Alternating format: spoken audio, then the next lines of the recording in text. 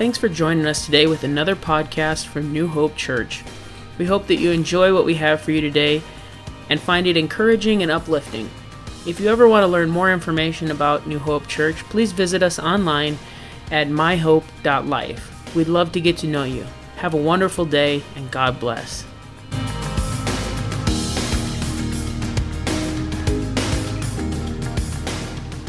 Boy, God is good, amen. Oh, I'm going to go ahead and dismiss the kids for Sunday school. Whew. Have fun in Sunday school, guys.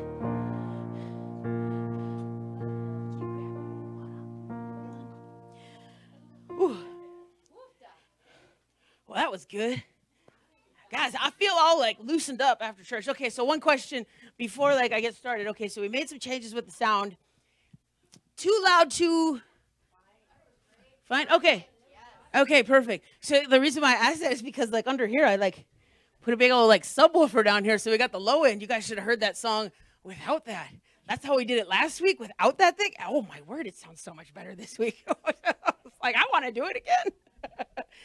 It sounds so much better. Got some low end in there. My wife really feels it over here because it kind of fires that way. But yeah, we rearranged a little bit and moved some things around. And I decided that I was going to move over to this one because I feel like that one's kind of in the hole over there. And I'm all dressed up today. I'm I asked you guys, I don't know, it's I know you like it, Grandma. Everybody knows you like it, Grandma.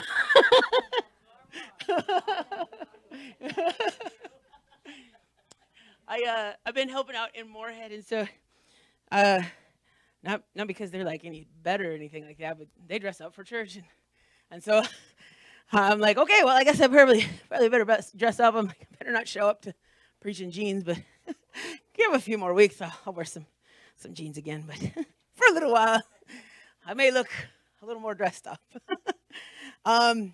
But this is the last week of Mark, and I know that I will again preach out of Mark, but in this series and focusing on what we've been focusing on and stuff, this is the last one in Mark chapter 16, and so I'm going to pray real quick, and then we will jump into recap, and then we will go into Mark chapter 16. So it's been exciting looking at the beginning and the end, the contrast and everything. It's so, I don't know, it's been so awesome. And I'll start with this and say that I feel like studying the book of Mark the way that I have has really changed me.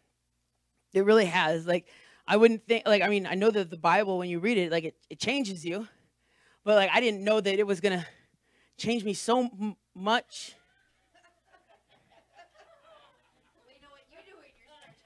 This ain't hooked up to the internet, so I don't know how that's happening, okay? Y'all, I don't know how that works. We'll just turn that off. I don't know what happened. My computer, clearly there's issues today. I don't know. Oh, Jesus. It just goes right along with my weird mood today that I'm in. All right. I'm going to pray real quick before we get into this. God, I pray that you would touch today. God, I pray that you would minister to each and every one of us. Strengthen us, God. I pray that you would anoint me as I preach your word today. God, I pray you would move in every heart, every life. In Jesus' name, amen. All right. So here we go. Recaps. Last week we talked about prophecy in the Old Testament and how so much of it lined up with Jesus. I talked about a professor, and I said, there's people who obviously argue the points that the professor made and things like that. So, take it for what you will. If you want to look into it, his name was, and I didn't put it in my notes, but he was a professor of, Peter Stoner, I think was his name, and he was a professor of mathematics and astronomy. And he stated that the only way that Jesus could have fulfilled prophecy of the Old Testament is if the Old Testament prophecy had been divinely inspired. So, meaning that God gave the words that are written in the Old Testament. And so I think that's kind of important, when you see that, and so you have Jesus come and he fulfills all of these prophecies. Like it's over 300 prophecies that Jesus fulfills. And this mathematician figured out, I don't know how he figured it out. I don't know his reading. He has a whole book. I think it's called Science Speaks. If you want to read it, you certainly can. And you can tell me what's in it. It's an old book. But he talked in there about how the chances of someone fulfilling 8 of these prophecies was, it was 1 in 100 quintillion. Thank you. Yes, big number. And Cindy told me how much that was. 5 times more than the national GDP or whatever. Like a lot. So when you think about that, and so he put it into perspective. He said if you were to take a silver dollar and you were to put a mark on it, and you were to fill Texas, the size of Texas, I believe is 1.5 feet deep, and mix it all up, a blind man walking across, that is the chance that he would pick up that marked coin. So it was like a huge chance that he was not going, that no one would fulfill those prophecies. But here comes Jesus, and he fulfills 300 of these prophecies, which means it's it has to be divinely inspired. And Jesus truly has to be who Jesus says he is. And so it's really important when we look at that. Jesus doesn't get to pick how he's crucified. He doesn't get to pick. He doesn't get to pick how he's beaten. He doesn't get to do any of that. He doesn't get to pick where he was born. It's not hey, this is what's going to happen. No, the prophets of old spoke these things divinely inspired by God. And so last week we also talked about Among Us. Noah, you're here today. I'm so glad. I was wishing you would have been here last week because I had a whole thing on Among Us. Do you play Among Us? Okay, I'm good with that. Used to. So out of our whole church, there's one person. Me, Rochelle, Ashley, and you, Noah. Oh, Millie and Aubrey. So there's a very close, very, very. And so I was like, oh, you know what we should do? I was talking after church last week, and I was like, we should have an Among Us game, and get into it. And apparently I'd have to message all the parents and be like, hey, tell your kid to put in this code into Among Us, and then we could play Among Us all together, and it would be fun. Maybe down the road. But anyways, we talked about Among Us last night, and my sister is the type of person who likes to just hit the buzzer and trying to randomly accuse people. I do too. It's why? Question mark. What? We've been playing the game for 30 seconds, and you think you already know who one of the imposters is. So I guess that's one thing I should explain for everyone else who doesn't know what Among Us is. It's really a dumb game. You run around on this spaceship, and you're a little alien guy, and you do tasks. And then there is a couple of people on the ship that are not doing tasks. They fake the tasks, and they are imposters, and they're trying to win the game. And you complete your tasks, and that's how you win the game. So the imposters try and take everyone else out. It's a really fun game. It's really silly. It's a lot of fun. But anyways, the idea behind it was last week we went through the scriptures in Mark 15 where the Pharisees were standing around, and they were riling up the crowd when Pilate comes out and asks, who should I release to you? Should it be Barabbas or should it be Jesus, who you call the King of the Jews? And the high priests were like, yell out Barabbas. They were trying to get people riled up. Yell out Barabbas. So I can imagine there was probably a few people that yelled out Jesus. I would like to think, that there was a few that yelled out Jesus. Hopefully. But you know how it is, the group, oh, I guess we're going that direction. Barabbas. I guess. Started off with Jesus, but, they riled it up. And so that's kind of the way my sister plays. And she goes in and she just, tries to, in 30 seconds, and sometimes it works. And I'm like, guys, we haven't done anything. How are we voting someone off? Okay, fine, I guess I'll vote him off, too. I mean, that's probably how it works, I guess. I don't know. But she's loyal to none but herself. But we were talking about the Among Us thing, and we were just kind of joking about how sometimes that's how it is, though. We hear that voice of hey, it's red is sus, which means help me out, Noah. Suspicious. Thank you. Wow. Red, Red is suspicious. He was chasing me. He was also going to the electrical to fix the lights too. So he wasn't chasing you, but whatever. It's fun.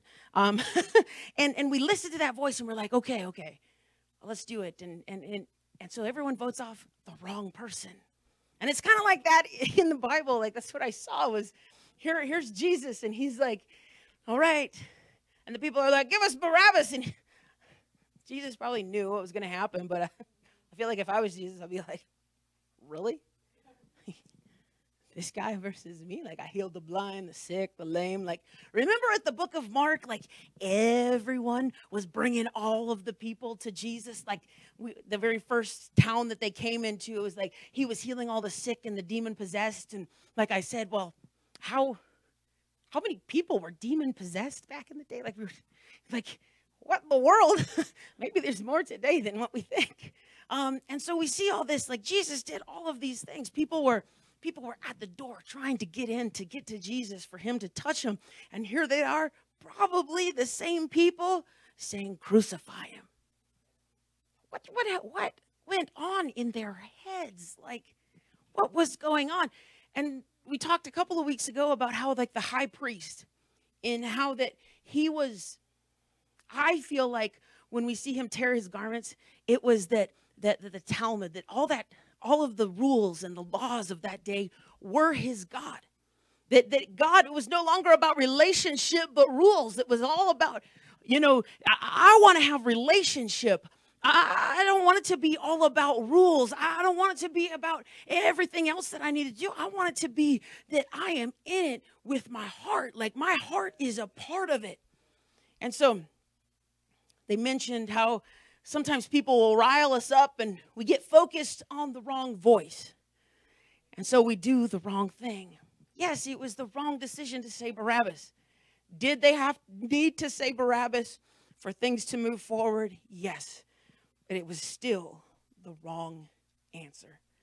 And I think sometimes we can be like that, where we hear the voice and we don't listen to the right voice. The voice of the enemy is louder instead of the voice of God, because we've become more familiar to the voice of fear. We've become more familiar with the voice of depression, with the voice of anxiety, whatever it may be in your head that you hear. You constantly hear those things over and over and over again, and you struggle with hearing the voice of God. I'll admit it. I've been there. Every once in a while, I am there. Like, still going forward, I have these struggles and these trials in my life, and I have to make the decision that, no, I can't listen to that voice. That can't be the voice of God, because God is not the author of confusion. He doesn't give fear. I should have a fear of God, but I can't have fear in my life. If I operate in fear, I'm never going to take steps of faith forward. So this whole series has been about, what is the next step for your life? Taking that next step in your relationship with God. So the voice that you give ear to will be the voice that you hear the majority of the time. And so I ask you, what is the voice you are listening to? What is that voice that you hear? The next thing we looked at was tearing down the temple. Was not just the beating and crucifixion of Jesus, but it was also the words that people spoke. Our words have the ability to lift people up, and the words to tear people down. Like, you see these people as Jesus is crucified and beaten. They're like, oh, I thought you were the king of the Jews.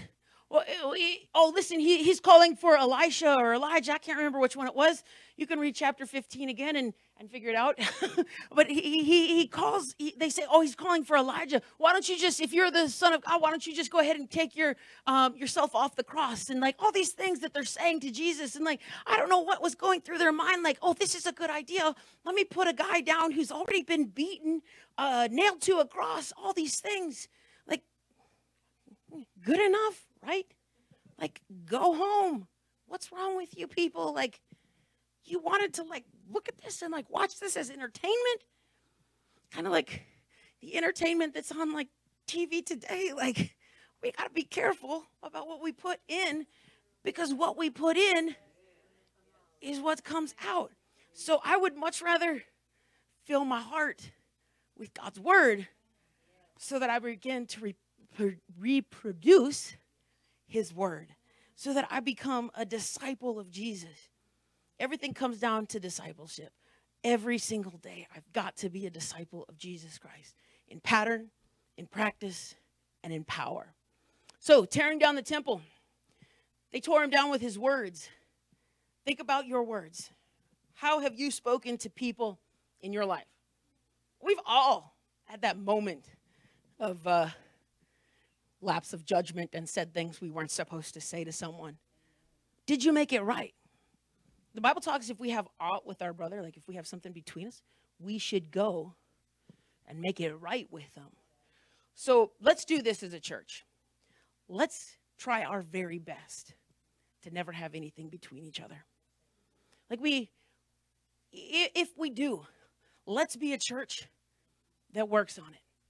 Let's define that right now before we ever take another step forward. Let's say that's part of the culture of this church, that if I've got a problem with you, like, I'm going to come and talk to you and tell you about the problem. But if you've got a problem with me, please come and talk to me. Let's work together to further the kingdom of God, because the enemy loves to divide.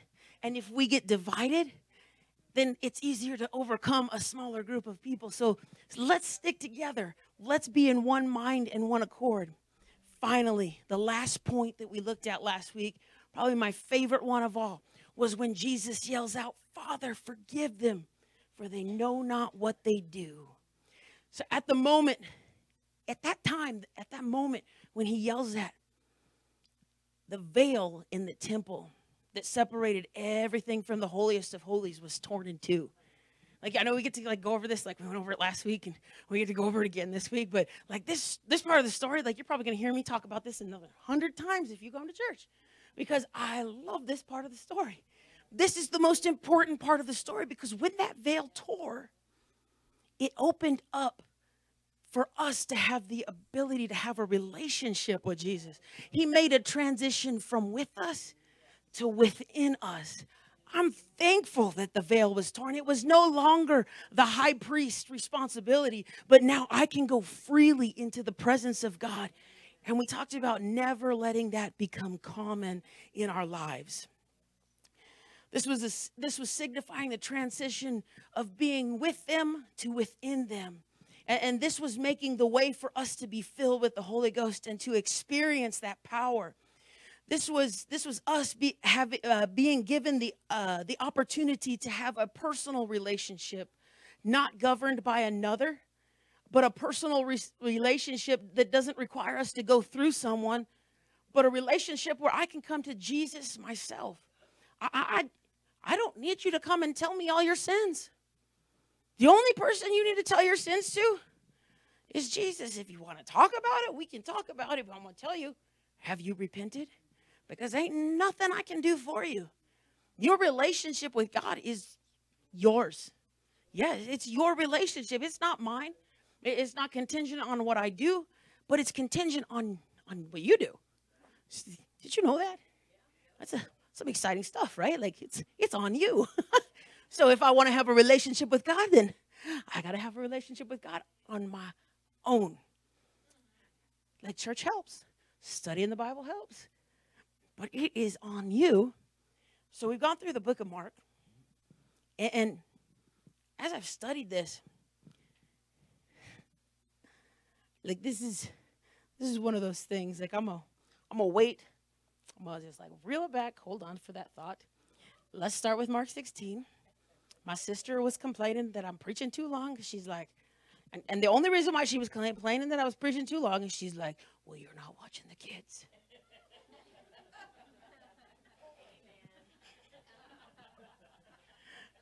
And I was like, so?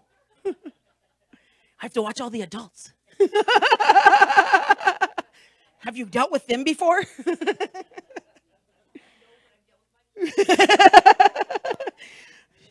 She last week, she was like, oh, you preach forever. I was like, we sung the songs forever. It just seemed like it. She's like, you weren't with the kids last week. Wrap it up, Zach. Rochelle's like, I came downstairs and he was still in his recap. I'm like, you're not helping me, Rochelle. So I cut a page out of my notes today, so it's 9.5 pages. All right, let's dive into Mark chapter 16. I'm going to preach super fast today. I'm kidding. I'm not. I know you don't want me to. So I want to bring you back to the beginning before we go to the end. So there's something. Oh, we were starting in Mark 16. We are, but we have to start in Mark chapter 1 now. They shouldn't have said anything. Probably wouldn't have done this, but it's all their fault now. I just got really long-winded today. So I want to remind you, the first chapter in Mark, many times we can forget where we started, and we focus only on the present. So when Jesus shows up in Mark, he steps in and he has authority and begins to teach and cast out demons. Jesus shows up in just this chaotic time and begins to change lives, to change that mindset of the religious elite of that day. And I just see it over and over again in Mark, this theme of Jesus trying to change that mindset that was in the religious world. And so in Mark 1, verse 21 through 28, it says, they went into Capernaum, and right away he entered the synagogue on the Sabbath and began to teach. They were astonished at his teaching, because he was teaching them as one who had authority and not like the scribes. Just then a man with an unclean spirit was in the synagogue. He cried out, "What do you have to do with us, Jesus of Nazareth? Have you come to destroy us? I know who you are, the Holy One of God." Jesus rebuked him, saying, "Be silent and come out of him." And the unclean spirit threw him into convulsions, shouted, a loud voice came out of him. They were all amazed, and so they began to ask each other, "What is this? A new teaching with authority." He commands even the unclean spirits obey him at once. The news about him spread throughout the entire vicinity of Galilee. So remember, Jesus steps in and begins to do some mighty works in Mark chapter 1. And it sets the stage for the rest of what happens all throughout Mark. We see it over and over, Jesus stepping in, touching people's lives and changing people's lives like over and over again. He continues to reach, he continues to touch, and people are changed. We see him feed the 5,000 and the 4,000. We talked about the brokenness. It's okay to bring our brokenness before God. We don't have to be perfect. Well, we don't need to be good to get God, but we need God to get good. Like I need him in my life. Like, it's okay to bring your brokenness. That can be your sacrifice. That can be what you bring him. Just like the little boy who broke the bread and brought it to Jesus. And as Jesus broke it, continued to feed all those around. Your brokenness can touch someone else's life. So keep in mind all that we have seen as we come into Mark 16. So now I will actually start reading Mark 16. When the Sabbath was over, Mary Magdalene, Mary, the mother of James, and Salome, brought spices so that they could go and anoint him very early in the morning. On the first day of the week, they went to the tomb at sunrise. They were saying to one another, "Who will roll away the stone from the entrance to the tomb for us?" So, let me pause for just a moment. This is a really exciting part of the thing that, hit me while I was, remember, how, sometimes I find something new? I found something new, guys. I'm excited. When they entered the tomb, they saw a young man dressed in a white robe sitting on the right side. They were alarmed. He says, "Don't be alarmed," he told them. "You are looking for Jesus of Nazareth, who was crucified. He has risen. He's not here. See the place where they put him. Look at the blood-stained place that he was at. Look at the blood-stained garment. No, it's gone. He's gone. Jesus is not there anymore." It's exciting. Oh, just wait. I gotta finish. "But go tell his disciples and Peter, he is going ahead of you to Galilee. You will see him there, just as he told you." They went out and ran from the tomb because trembling and astonishment. I love the word astonished. And here it is again. Astonishment overwhelmed them. Trembling and astonishment overwhelmed them. They were so wowed at what happened. that they went out running from the tomb because trembling and astonishment overwhelmed them, and they said nothing to anyone since they were afraid. If you go back a couple of verses, I'm pretty sure the guy said, hey, go tell everyone. And they're like, oh, let's not tell anyone because I think we're crazy. If a couple of people saw it, it's probably true. So it's that word again, astonished.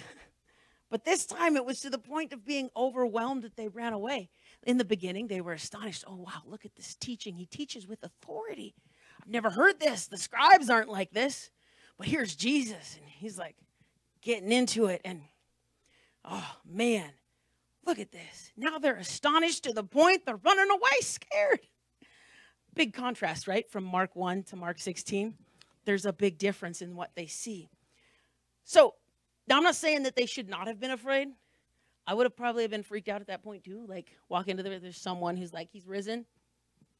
They can never seen someone risen before. Jesus, I saw him dead.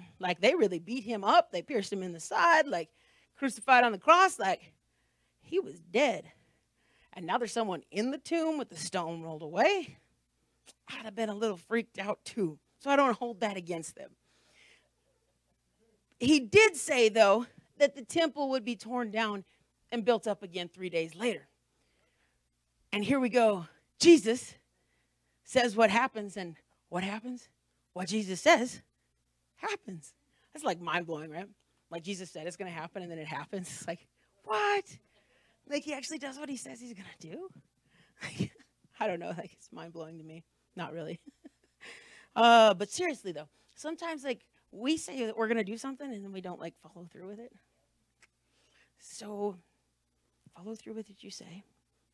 Follow the pattern. Jesus did what he said he was going to do. So let me ask you this today. If you came up to the tomb, this is the part that I really like, okay? So, Jesus, the perfect sacrifice, laid to rest into the tomb, sealed up. For me, for you.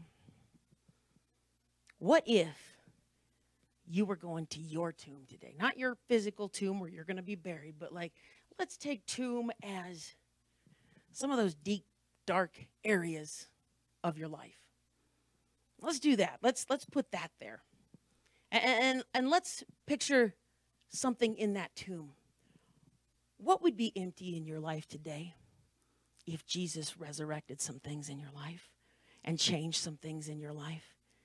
What would change in your life if you walked up and the tomb was empty? The problems in your life, the situations that you've been facing. And you walked in and all of a sudden an angel was like, hey, they're not here anymore. And you realize at that moment that the sacrifice was enough. Think about that. When the angel is there, it's almost like going back to the holiest of holies, because there would be blood sprinkled onto the mercy seat. And here's an angel. Remember, there's two angels on top of the, pretty crazy, right? And then here was blood on this. Was like the perfect sacrifice, the atonement for our sins. He was pierced for my story.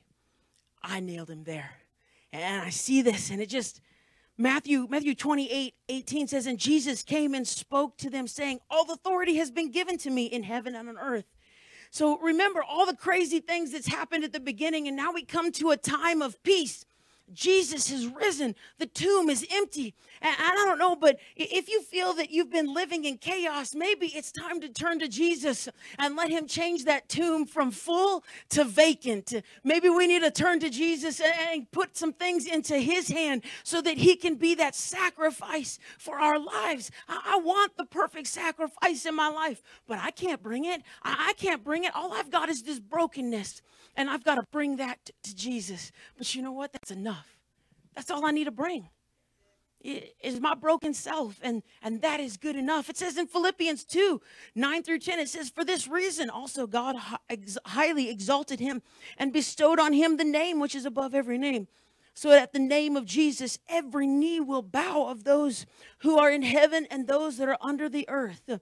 because of his power, I can look at an empty tomb. Take a couple of generations back there to Cain and remember what happened when his sacrifice was rejected.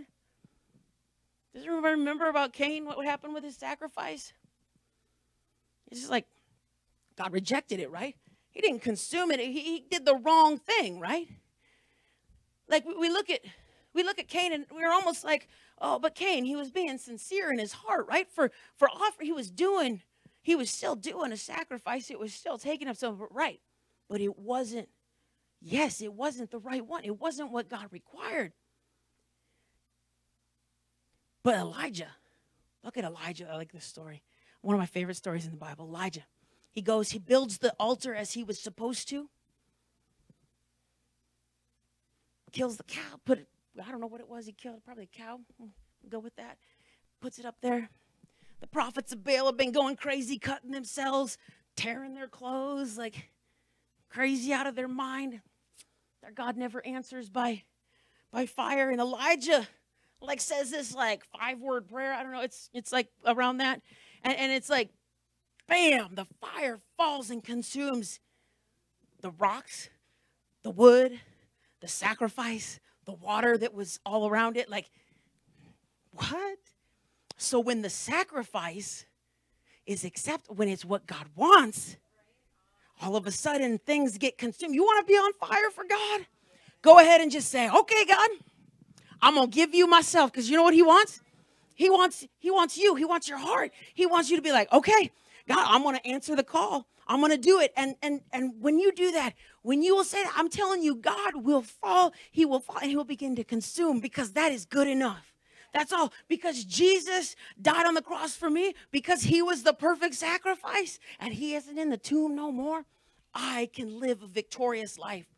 So yes, it was my sin that nailed him there. But the resurrection that took place was signifying that the sacrifice was accepted, the ultimate atonement for my sins. When I fall on my face in repentance, I am buried, and when I am buried with him in baptism, then I get to rise up and become a new creation in him. That's why it's important to come and have a time of repentance. That's why we preach about baptism, because it talks about it in the Bible. We want to be in the Bible and everything that we do. I'm not bound by this world. I'm not bound by my past. I'm not bound by an addiction. I'm not held to what I was. I am a new creation in Christ. I get to walk in victory because I chase after the one who is victorious. The tomb is empty. Romans 6:1-4. And maybe the next thing we'll have to study is Romans, because I was going through this and I was like, oh my Lord, I've almost copied the entire chapter of Romans chapter 6. And then I reduced it down to the first 4 verses. So you're welcome. We'd be here a lot longer, I promise you that. What would we say then? Should we continue in sin so that grace may multiply? No. Absolutely not. That's what verse 2 says. Absolutely not. How can we who died to sin still live in it? Or are you unaware that all of us who were baptized into Christ Jesus were baptized into his death? Therefore, we were buried with him by baptism into death, in order that just as Christ was raised from the dead by the glory of the Father, so we too may walk in the newness of life. I get a new life. I got a new lease on life. The old me, that doesn't have to factor into I get a new life. I got a messed up past, guys. I get a new life. You should be excited. The Bible says you get a new life. You don't have to live by the past anymore. I'm thankful for that. So as I was looking at those scriptures, should we continue in sin so that grace may multiply? No. That's why there's got to be repentance. And that's why I should come. That's why sometimes I pray every day, God, forgive me, because I messed up today. You know, I should not have said that to that person, but here I am. My bad attitude. God, please forgive me for my bad attitude. Help me to not have a bad attitude. Let's turn from the life and make some changes in our life. Let's not continue to head down the same road. Let's make some tweaks. That is what discipleship is. The final challenge. Oh, we see Jesus often after healing someone challenge them. And sometimes his phrases would be like, go and sin no more. Your faith has made you whole. Tell what you have seen. In Decapolis, remember the possessed man, the man of the Gadarenes? And he went off into Decapolis and spread the good works of God. Go show yourself to the priest that you are clean. The man with the leprosy, he went and showed himself to the priest that he was clean, and then told a bunch of other people. So many times we see Jesus make contact with people. Then he changes their situation, and then he charges them with something that's creating a challenge for them. So, where is your faith today? As I was praying last night, I asked God, I was like, God, let me walk in faith. Like, let me be different than what I've always been. Like, let me walk in boldness. Like, sometimes preaching is hard because you're like, wait, if I say that, that might make them mad. But you know what? Like, it's not me, I promise, guys. I love each and every one of you. But sometimes, like, the Bible, like, sharper than any two-edged sword, you know, dividing apart the... Yeah, that's a Bible verse, too. So, like, the Bible, like, does this. So if I read it, like, it's God, not me.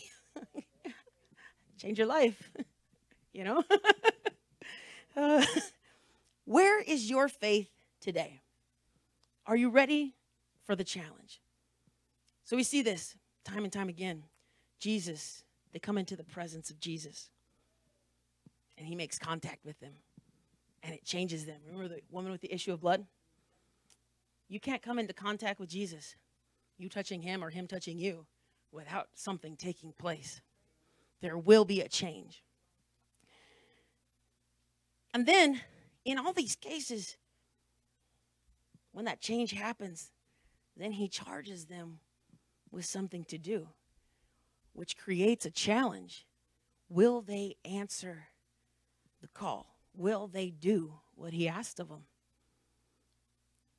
So I ask you, are you ready for the challenge? It's my prayer that throughout this series of 20 weeks, I hope some of this stuck with you and myself. I hope this isn't just like ending a series and on a hype, but like, I really hope this really stuck with me, because from where I'm at today and where I was 20 weeks ago, I have a different perspective on my life. I hope that you have fallen in love with Jesus more and more. It's my hope that now at the conclusion of this series, you will accept the final challenge that Jesus gave. If you call yourself a Christian, you must be willing to follow Jesus in pattern, in practice, and in power. But you also must be willing to follow what he says. That's like discipleship 101. Follow what Jesus says. So, let's begin with the final words before the ascension. In Mark 16, verse 14. I am just about finished here in a little bit. Later, he appeared to the 11 themselves as they were reclining at the table. He rebuked their unbelief and hardness of heart because they did not believe those who saw him after he had risen. So, I just remember like two minutes ago, like when I was like, sometimes I want to say things that maybe like sounds mean, but I'm really not meaning them mean. Like, take them to heart. Like, sometimes God is trying to make changes in people's lives. They were reclining back at the table. They didn't believe the reports of Jesus. They were kind of stuck in a funk. You ever been stuck in a funk before? You know, like in your mindset, you're like, ugh. Like you're kind of stuck in a funk, you know? Everybody knows what that is. We're all on the same page, right? here's these disciples, like I see them, they're reclining around the table, you know, like depressed and sad that Jesus is dead. Like, dude, you guys walked with him for a long time, and you how did you forget? Like, he said he was going to rise again. And you know, us as Christians, sometimes this is the picture of us. I am not being mean. I promise you this. But this is the picture. Like, the disciples did it, guys. They were with him. So, like, we are not exempt. Like, we can become just like the disciples in a sense. And so they were sitting around the table. What do you do when you're around the table? What do you guys do? Yes, thank you. Okay. That's what I was hoping you would say, because, like, if it was like play games, I was like, well, yeah, I guess we do that too, but can we do something else? Yes, normally we're eating around the table. Not in my house. We sit in the living room and sometimes. And here I see these disciples leaning back. They were with Jesus. They had some wild experiences with Jesus. What Jesus had wanted for them, I believe, was for them to kind of learn how to feed themselves, right? And I'm not talking about food. I'm pretty sure these grown men could feed themselves a steak or whatever, you know. I was talking about spiritually. And I think that as Christians, sometimes, I mean, we see, it says in the Bible that, you know, like the days will wax worse, you know, to gather more, you know, forsake not the gathering of the brethren, the more as you see the day approach, you know, like, hey, gather more, like, do more, and, you know, reach people. Sometimes we get stuck in that funk, you know, depressed. And you kind of get trapped by that thought that's in your head. And you really struggle with that next step and moving forward. And that funk just, like, kind of controls you. And I don't fault the disciples. They were doing that. But sometimes we're like the disciples. I want to say this as, like, respectfully as I can, because I bet you, the majority of you have never heard anyone call people this before. But a lot of times, we've been fed by someone else for way too long. In the sense of, you know, the bottle feeding and the baby food, and we've just become fat Christians. And we're not doing what we're supposed to do. We expect someone else to feed us. We expect someone else to do it.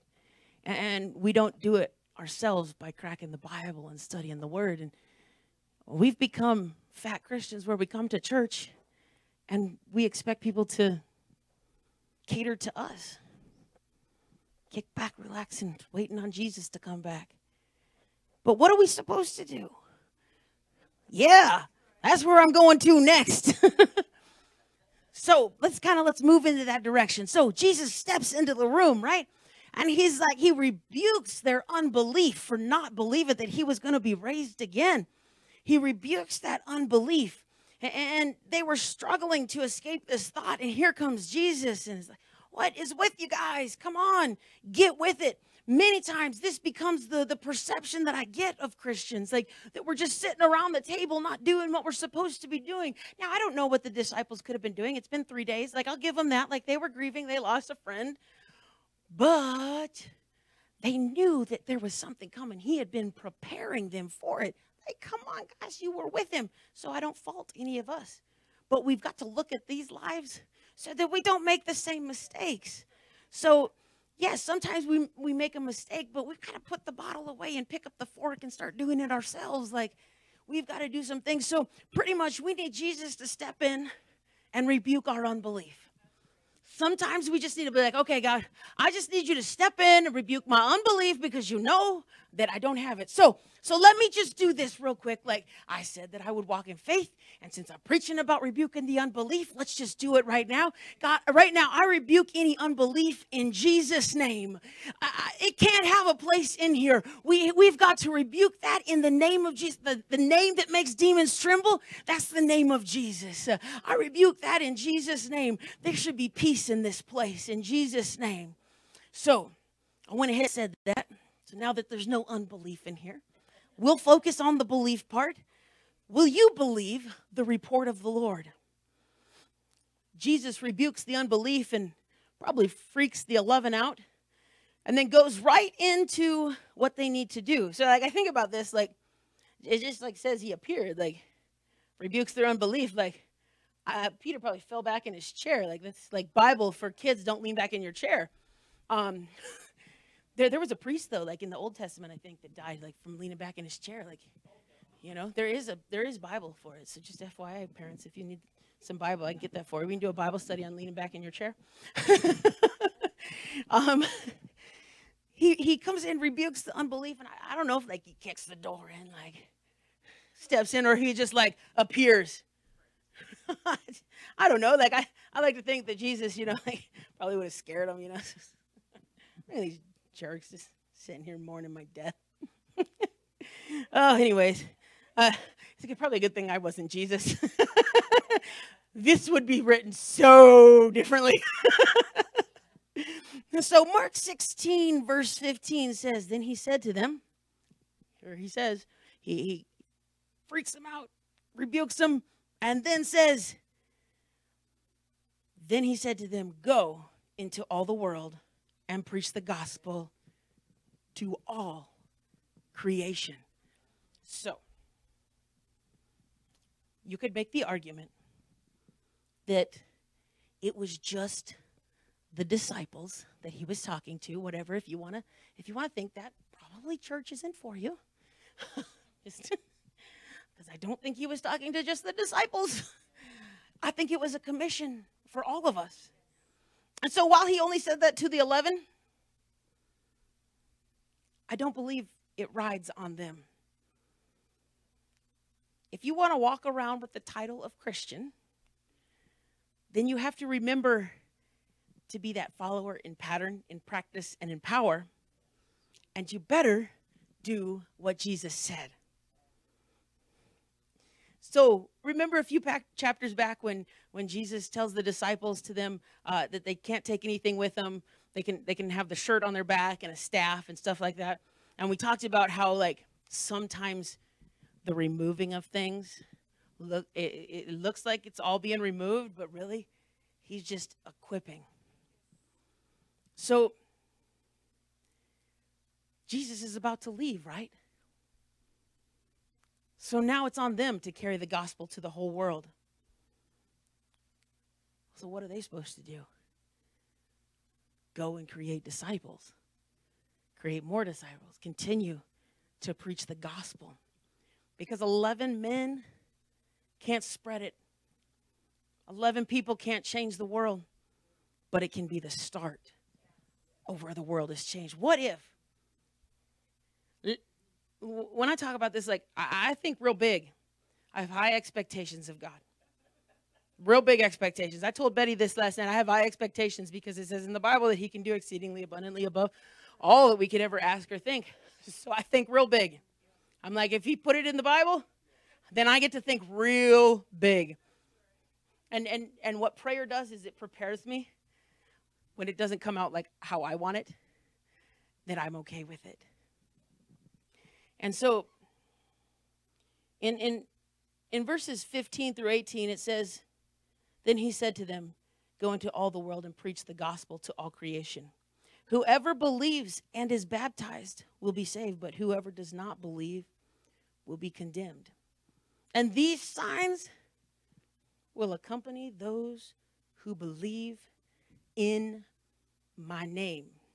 Now, this is the part, guys. Remember, Jesus is about to leave, but this is the equipping part.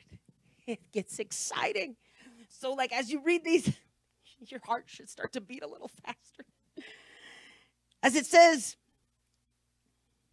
in my name, they will drive out demons.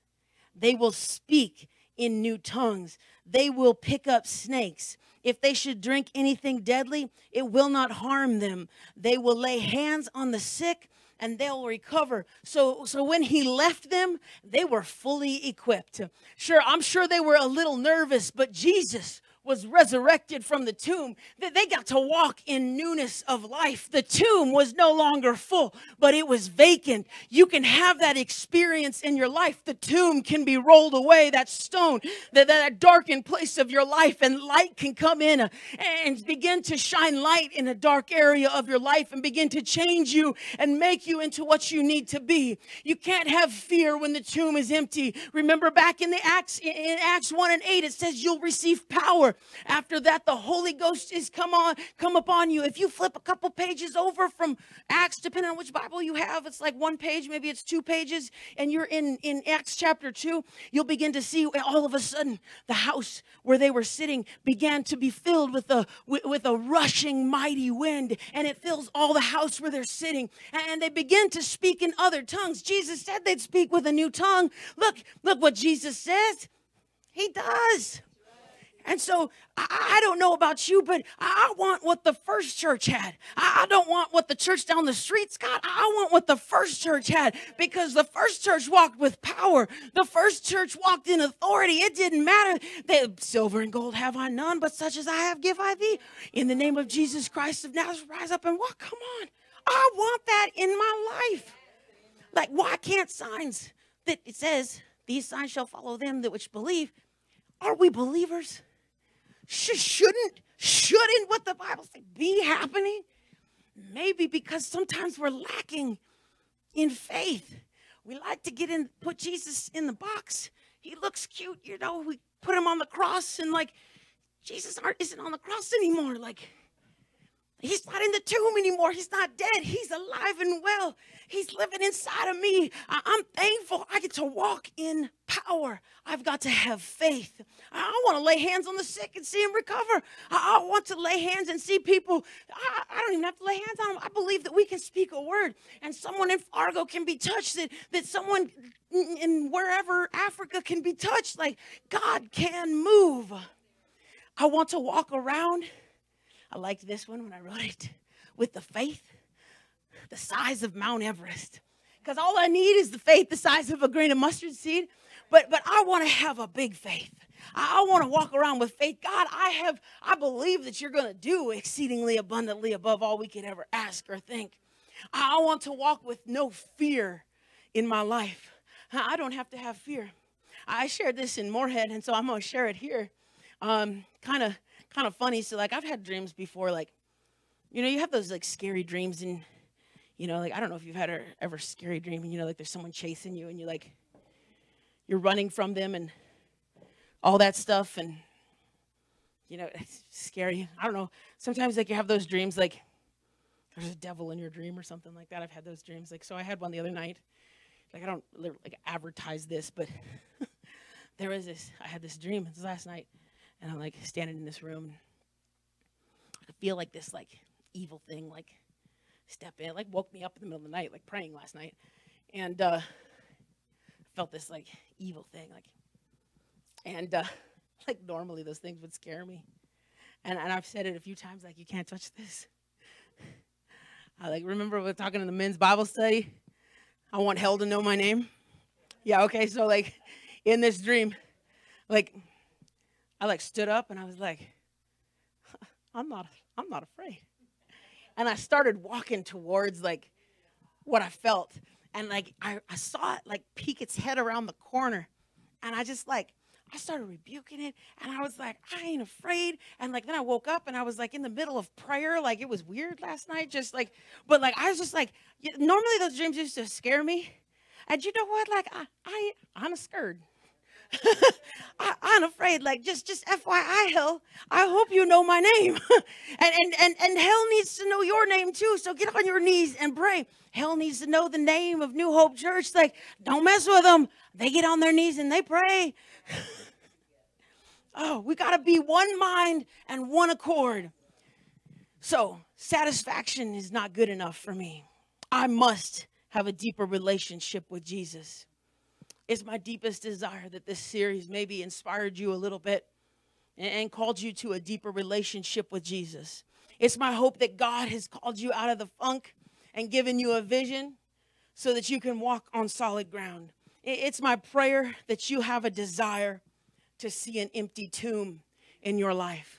I believe we still serve a resurrected King. I believe we still serve a God that is all powerful, that all I have to do is call his name and demons begin to tremble, that I call his name and he steps in and makes the difference. I've got to call his name. I have got to be in his presence. He didn't make it so that that veil was torn so that I could just let it become commonplace, but he tore it so that I could spend time with him. He tore that veil so that it was no longer going between someone else, but it was just me and Jesus. We've got a relationship, and he wants a relationship with each and every one of you in here today. Every single person that hears this, he wants a relationship with you. And so I challenge you today to find some time this week, to find some time today to seek God's face, to ask him, what is the next step for my life? What do you need me to do, God? What are you calling me to? I promise you this. If you will do that, he will make a difference in your life. He can change you. Like sometimes I think we're afraid that I'm not good enough. I'm not worthy. That's just the voice of the enemy. Because you are worthy. As he hung there on the cross, he called out your, I'm not biblically saying, but I believe he said he saw your name. I believe he saw who you were and wanted to make a change in your life. And I believe that today, that if we will call on his name, that he will move in our lives today.